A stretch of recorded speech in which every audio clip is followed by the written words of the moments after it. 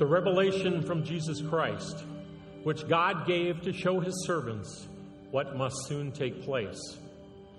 He made it known by sending his angel to his servant John, who testifies to everything he saw, that is, the word of God and the testimony of Jesus Christ. Blessed is the one who reads aloud the words of this prophecy, and blessed are those who hear it and take to heart what is written in it, because the time is near. John, to the 7 churches in the province of Asia. Grace and peace to you from him who is, and who was, and who is to come, from the 7 spirits before his throne, and from Jesus Christ, who is the faithful witness, the firstborn from the dead, and the ruler of the kings of the earth. To him who loves us and has freed us from our sins by his blood, and has made us to be a kingdom and priests to serve God and the Father. To him be glory and power forever and ever.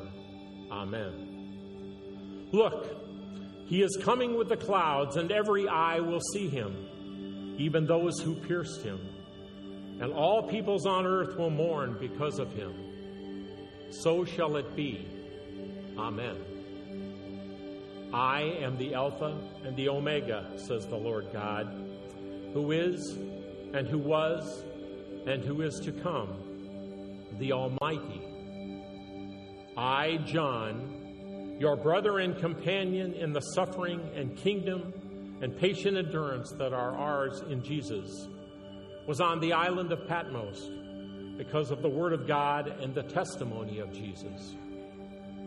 On the Lord's day I was in the Spirit, and I heard behind me a loud voice like a trumpet, which said, "Write on a scroll what you see and send it to the 7 churches." I turned around to see the voice that was speaking to me, and when I turned, I saw 7 golden lampstands. And among the lampstands was someone like a son of man, dressed in a robe, reaching down to his feet, with a golden sash around his chest. The hair on his head was white like wool, as white as snow, and his eyes were like blazing fire. His feet were like bronze glowing in a furnace, and his voice was like the sound of rushing waters. In his right hand he held 7 stars, and coming out of his mouth was a sharp, double-edged sword. His face was like the sun shining in all its brilliance. When I saw him, I fell at his feet as though dead. Then he placed his right hand on me and said, "Do not be afraid. I am the first and the last. I am the living one. I was dead, and now look, I am alive forever and ever. And I hold the keys of death and Hades. Write, therefore, what you have seen, what is now, and what will take place later."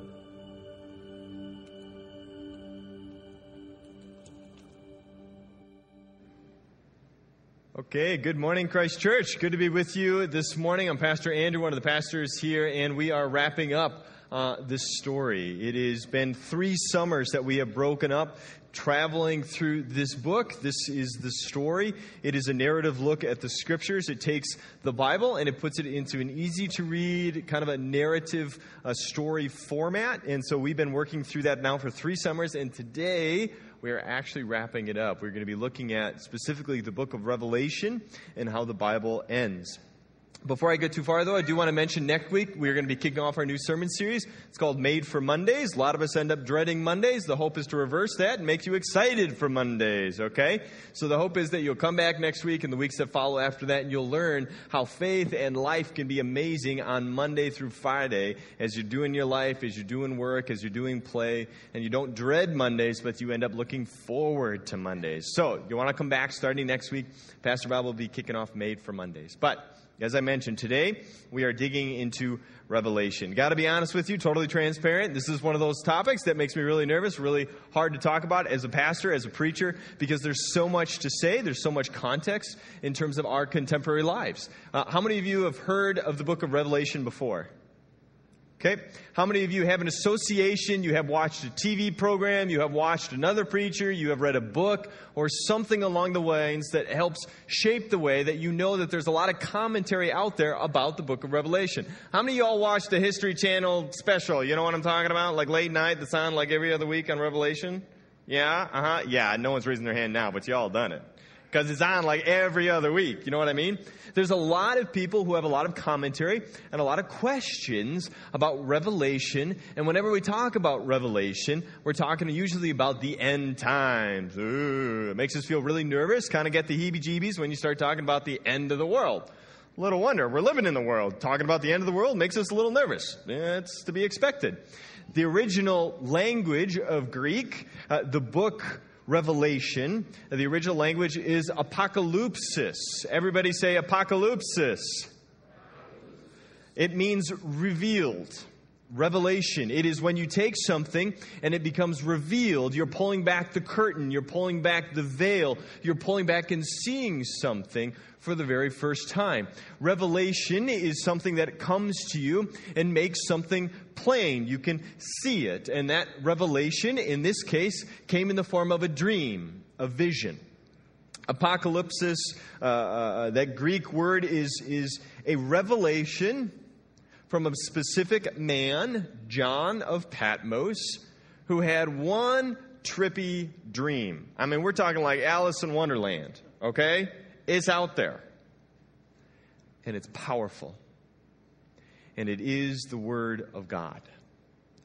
And so although it's often very confusing, often very complicated, often layered within the context and contemporary world with commentary, it is important for us as a church body to step back and rightfully engage with this part of the story, the end of the story, or maybe just the new beginning, better way to say it. Revelation, the apocalypse of John of Patmos, it is a dream, it is a vision that is given to a specific man who writes it down and shares it with the wider church. Book of Revelation starts like this. Chapter 1, verse 1. This is a revelation from Jesus Christ. So this is something Jesus is showing him. It is the revelation from Jesus Christ, which God gave him to show his servants the events that must soon take place. He sent an angel to present this revelation to his servant John, who faithfully reported everything he saw. This is his report of the word of God and the testimony of Jesus Christ. God blesses the one who reads the words of this prophecy to the church. High five for Greg out there. You just got blessed. And he blesses all who listen to its message. High five for all of you in this room because you just got blessed. You are blessed because you have heard this message and obey what it says, for the time is near. This is how the book of Revelation opens, that this is a healthy, good book meant for you, the church, to hear, to understand, to engage with, to pray about and discern. It's not scary. It's not something we should be super hesitant to deal with, but we should rightfully and carefully handle it. Oftentimes, however, this is not the case. So, let's get a little more specific. John of Patmos. John is a follower of Jesus. He is not the same guy who wrote the Gospel of John. The Gospel of John is another book within the Bible. This is another John who wrote Revelation. John of Patmos lives on a little old island off the west coast of Turkey. There it is. Asia Minor. He's living in exile. He is a follower of Jesus Christ. But in that world and in that time, Rome was the contemporary power when this book was written. And according to Rome, you were not allowed to be a Christian. It was outlawed. It was illegal to practice the Christian faith. Much like if you go to other parts of the world, you'll find that that's the case in other parts of the world. Asia right now has huge amounts of that, for example. In ancient Rome, you weren't allowed to be a Christian. If you were a Christian, they found out you were a Christian, you had a prompt lunch date with a group of lions, and you were the lunch. So that's how they handled keeping Christians kind of suppressed.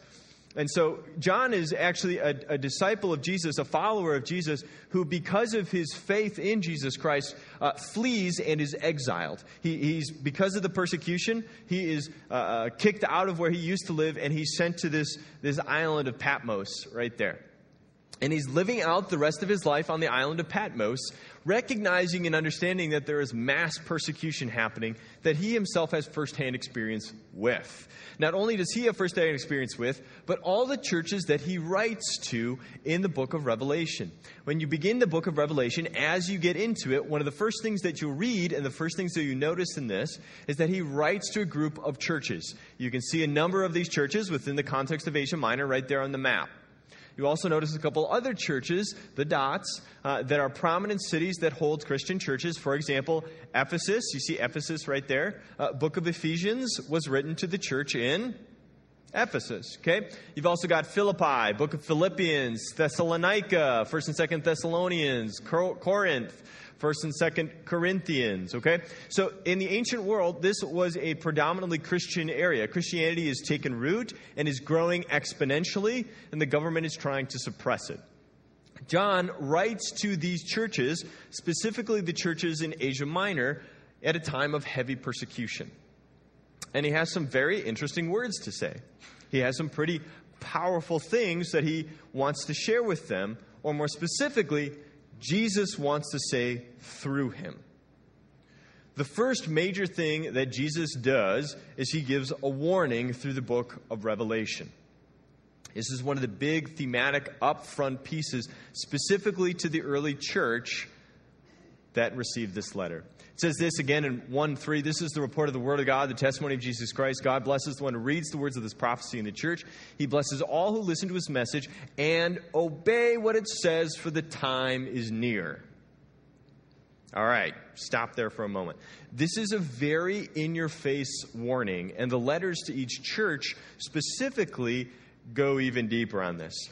Basically, what's happened, Jesus came, died, and was resurrected. The church was started. The apostles, the 12, start out. They're preaching, they're teaching, and the Christian church is growing. And as the church is growing, the apostles are proclaiming that Jesus is coming back. He's risen from the dead, he's ascended to heaven, and Jesus promised to come back. And the time is near. It could happen any moment, it could happen any day, so turn, repent, believe, and follow Jesus. And that became the message of the gospel as it went out into the Roman Empire. By the time the book of Revelation occurs, there is generational change.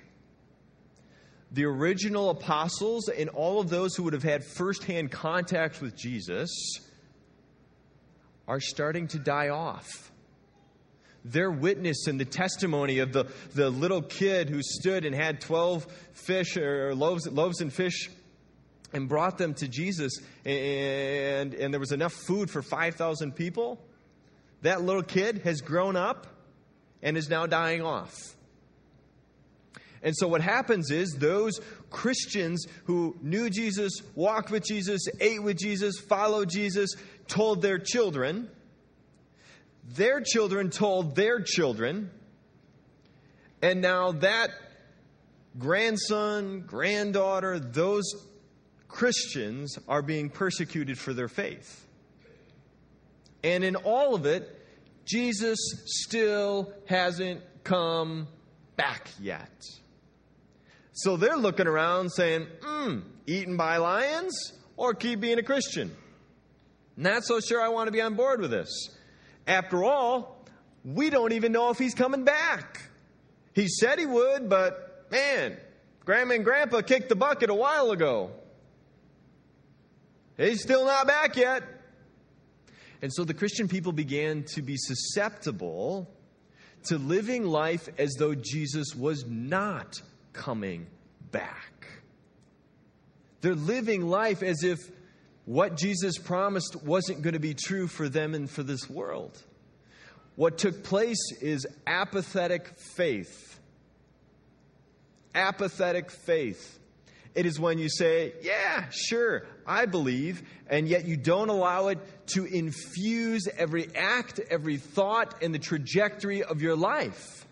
It's when you say, yeah, I'm a Christian. Do you go to church? Nah, when I feel like it. Are you generous? Nah, that's a loaded question. How do you treat your family? Well, you know. Do you forgive? Do you love? Do you serve? Are you charitable? Are you following the teachings and the life of Jesus Christ? When it's convenient. That's what's taking place. And so John receives this revelation, and Jesus gets in the church's face and says, hey, reminder, obey and live into the faith that's claimed you. Be the Christian people that you are intended to be. And remember, I am coming back. And the time is near. It could happen any moment, any time, any day. It could happen before this sermon is over. So live like it.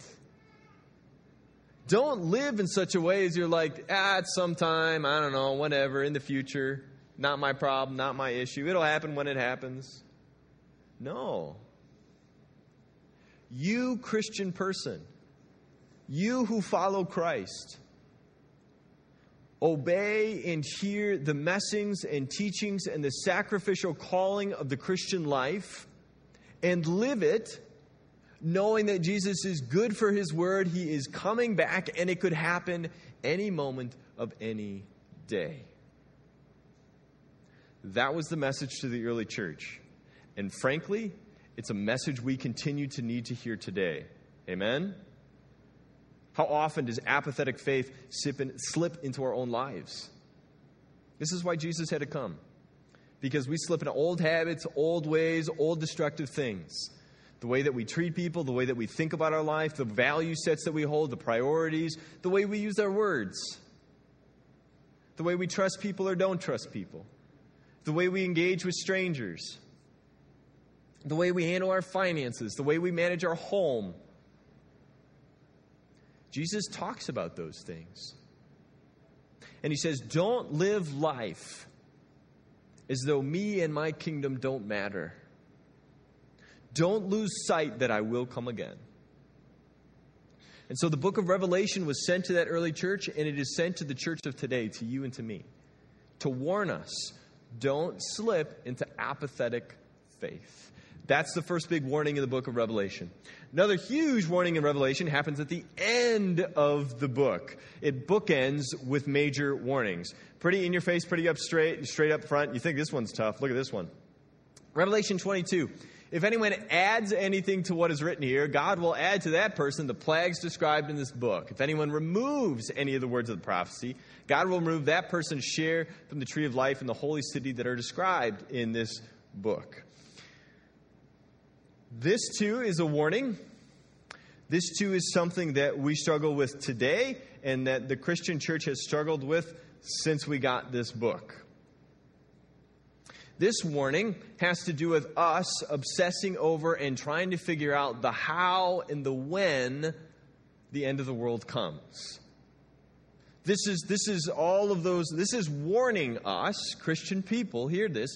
This is a clear warning to say, look, when you see that late night televangelist on, saying they've got the time and they figured out the date because they crunched a bunch of numbers and they broke the code and they figured it out.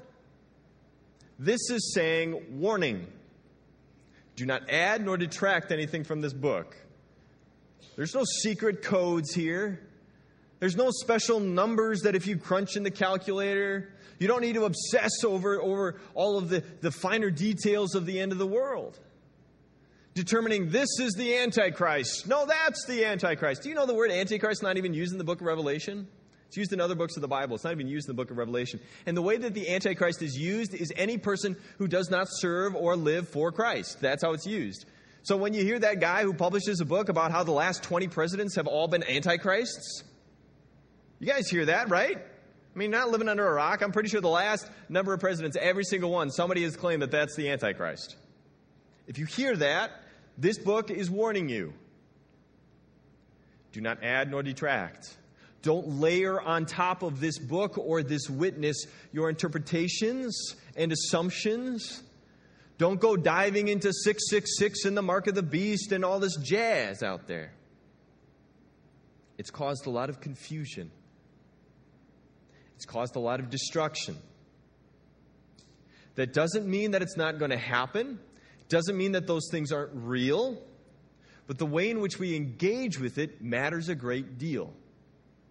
We engage with it out of respect, and we don't add things to God's Word. God's Word is sufficient. Amen. God's Word is what it is, and let it be what it is. So don't get sucked into all of that consumer, popular, cultural phenom stuff. Don't fall into that. Please hear me this morning as your pastor, as your friend, as a shepherd, where my calling is to help protect you. And I want to help protect you from the experiences that you will engage with when you hear and engage with people who say they've figured it out and this is how it's going to happen. Warning. Warning. Jesus says no one knows the time and the date. Not even Jesus himself. He says the Father alone is the one who knows the time and the date. He's the one who knows the finer details of the how and the when this is all going to take place. You don't need to figure that out. You don't need to worry about that stuff. Jesus has got it. So you don't have to. But make no mistake, Jesus is coming back. But to get lost and sucked into all the doctrines and ideas that are out there, be careful. Give you a simple example. You guys heard of the rapture before? Anyone heard of the rapture? Just that term? Okay, so that term has become much more popular of late. It may or may not be true. Don't know. But this I do know. The rapture and the doctrine of the rapture, the actual theological term is, get this, okay? Premillennial dispensationalism. Say that 10 times fast. Premillennial dispensationalism is basically the rapture, more or less. And you guys know the Left Behind series? Come on, y'all seen that at the used bookstore. You guys know what I'm talking about? You can buy them by the stack at like used bookstores. Left Behind series and everything that comes along with it, that kind of ideology, that theology, didn't even exist until 1834. Did not exist until 1834. It's a new doctrine. It's a new theological belief. Christians before 1834 did not believe, did not have a concept of it. I'm not saying that it's not going to happen that way. What I am saying is, you should be wary of some new stuff. You should be nervous, conscious, aware. I'm warning you. Just as the Scriptures do. Do not add nor detract. But simply allow the book to be what the book is meant to do. And this is what the book ultimately is meant to do. This book points to who. It's a book about who. It's a book about Jesus. Not when, not how. It's a book that is supposed to orient you and your faith to Jesus Christ and His promise of His coming kingdom. Revelation is this incredible book. It is amazing. I mean, I read it, I get goosebumps every time. I can't help but be drawn into the rich imagery, the artistic expressions, the amazing metaphors and parables, and what's there is so rich. Don't miss it. There is power in God's Word, and this is God's Word. And what this word should do is evoke in you faith in the person of Jesus Christ, in His coming kingdom. It is supposed to point you and orient you towards the reality that Jesus is coming back. And when He comes back in His fullness and His kingdom is here, there will be no more tears. There will be no more suffering. It tries to capture imagery about nations being gathered up and coming together and singing. Isn't singing great? We sing every week here at Christ Church. It draws upon, the Bible draws upon the beauty and the experience of singing to help point to what it's going to be like. Whether or not there's actually going to be singing, I don't know. The point is, it's going to be an experience of worship, of adulation, of joy. and satisfaction. It's a coming kingdom. It's a coming kingdom where there will be a new heaven, a new earth, where Jesus will set things right in my life and in your life, where we will openly and freely practice and experience forgiveness. There won't be any more shame or nervousness about, well, I don't know what that person thinks about me, and what are they going to think if I do this, or what do they think? None of that stuff. There's going to be no more violence and stuff that you see on TV, and your heart breaks. It's a kingdom. It's a kingdom where the life and the teachings of Jesus Christ reign in every single person.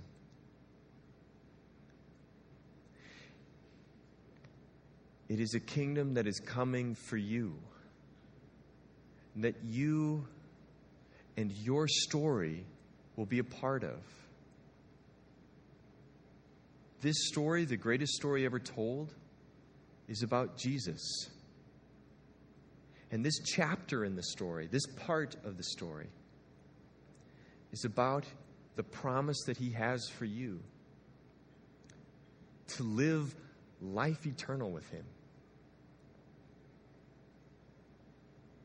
and no longer be burdened by this world and the frustrations that come with it.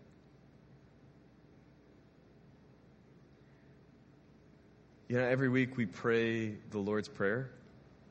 There's a line in there that we pray, "Thy kingdom come." You guys know that one?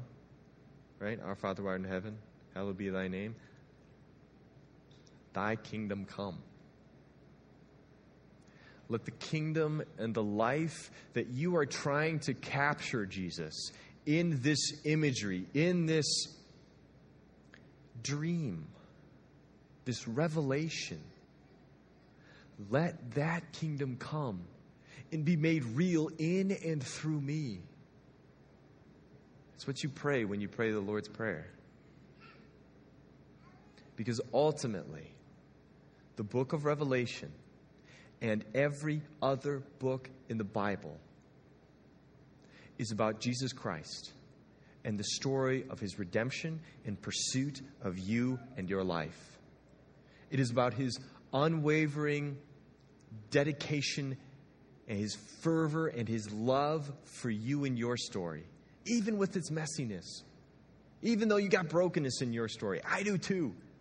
But this story tells me that Jesus wants to heal and restore my story and yours.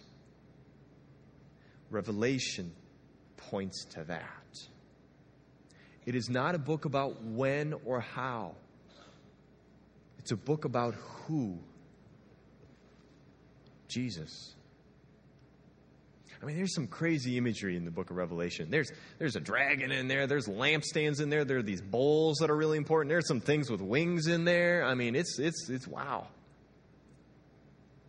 There's imagery of Jesus wearing a robe of blood, His blood, the blood from the cross, where the power of His words win battles and win victories, showing and conveying how He definitively has won over sin, death, and the devil. And He will proclaim and pronounce that at the end of days. He will reveal what that means as His kingdom comes. Revelation 22 gives us this promise towards the end. He who is faithful witness to all these things, that's Jesus Christ. The beginning of the book says Jesus is the faithful witness. Here we find in Revelation 22, Jesus is the faithful witness. He says to all of these things, yes, I am coming soon. Amen. Come, Lord Jesus. And this is how the book ends. May the grace of the Lord Jesus be with God's holy people.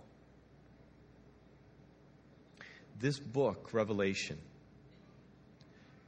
And this story, all of it, is about the life, death, resurrection, and redemption. The redemption of your story and my story that comes through the person of Jesus. There are warnings. Live life like it makes a difference.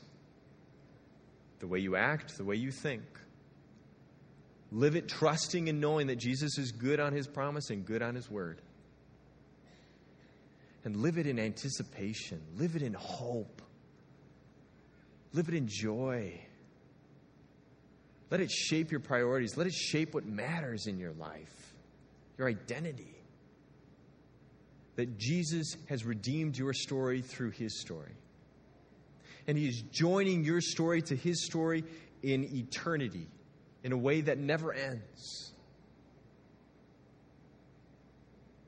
All that's left for us as God's people is to echo John of Patmos, "Come, Lord Jesus. Come, Lord Jesus." In Greek, the words are Maranatha. Can't say this right. I got to read it because it's Greek and I haven't done it in a while. Let me show you. This is the Greek. There it is. Maranatha. That is it. So that's the Greek. And this is what it means. Our Lord, come. Come, Lord. That's what it looks like. That's what it means. To be a Christian, part of our Christian witness and our prayer is there. Come, Lord Jesus. Bring your kingdom. Reveal yourself. Redeem my story and everyone's story. So, we're going to shout it out this morning together. Everyone, on the count of 3, our Lord, come. Ready? 1, 2, 3. Our Lord, come. Oh, come on, put some gusto in it. This is the eternal kingdom we're talking about here. Let's go, people. 1, 2, 3. Our Lord, come. My hope and prayer for you is that as your story continues to unfold, this becomes a regular proclamation on your lips. Our Lord, come. Come, Lord Jesus. Thy kingdom come. Let's close with prayer. Thank you, Heavenly Father, for the grace that is found in Jesus Christ, in his life, death, resurrection, and his redemption. The promise of his restorative work at work in this world, the restorative promise that he will come and one day all things will be set right and good, that our healing will be made complete, our mourning will come to an end, where there will be no more violence, nor sorrow, nor tears, but simple satisfaction in your presence and in your purpose, in your person. Jesus, we do ask and pray, come. Let your kingdom come in and through us. Let it come among us. We trust and we believe that it is coming, and we invite it that much sooner. Please, Lord, hear the prayer and the supplications of your people. Hear us as we pray to you in anticipation of your everlasting and heavenly kingdom. We pray this, Jesus, in your holy and your precious name. Amen.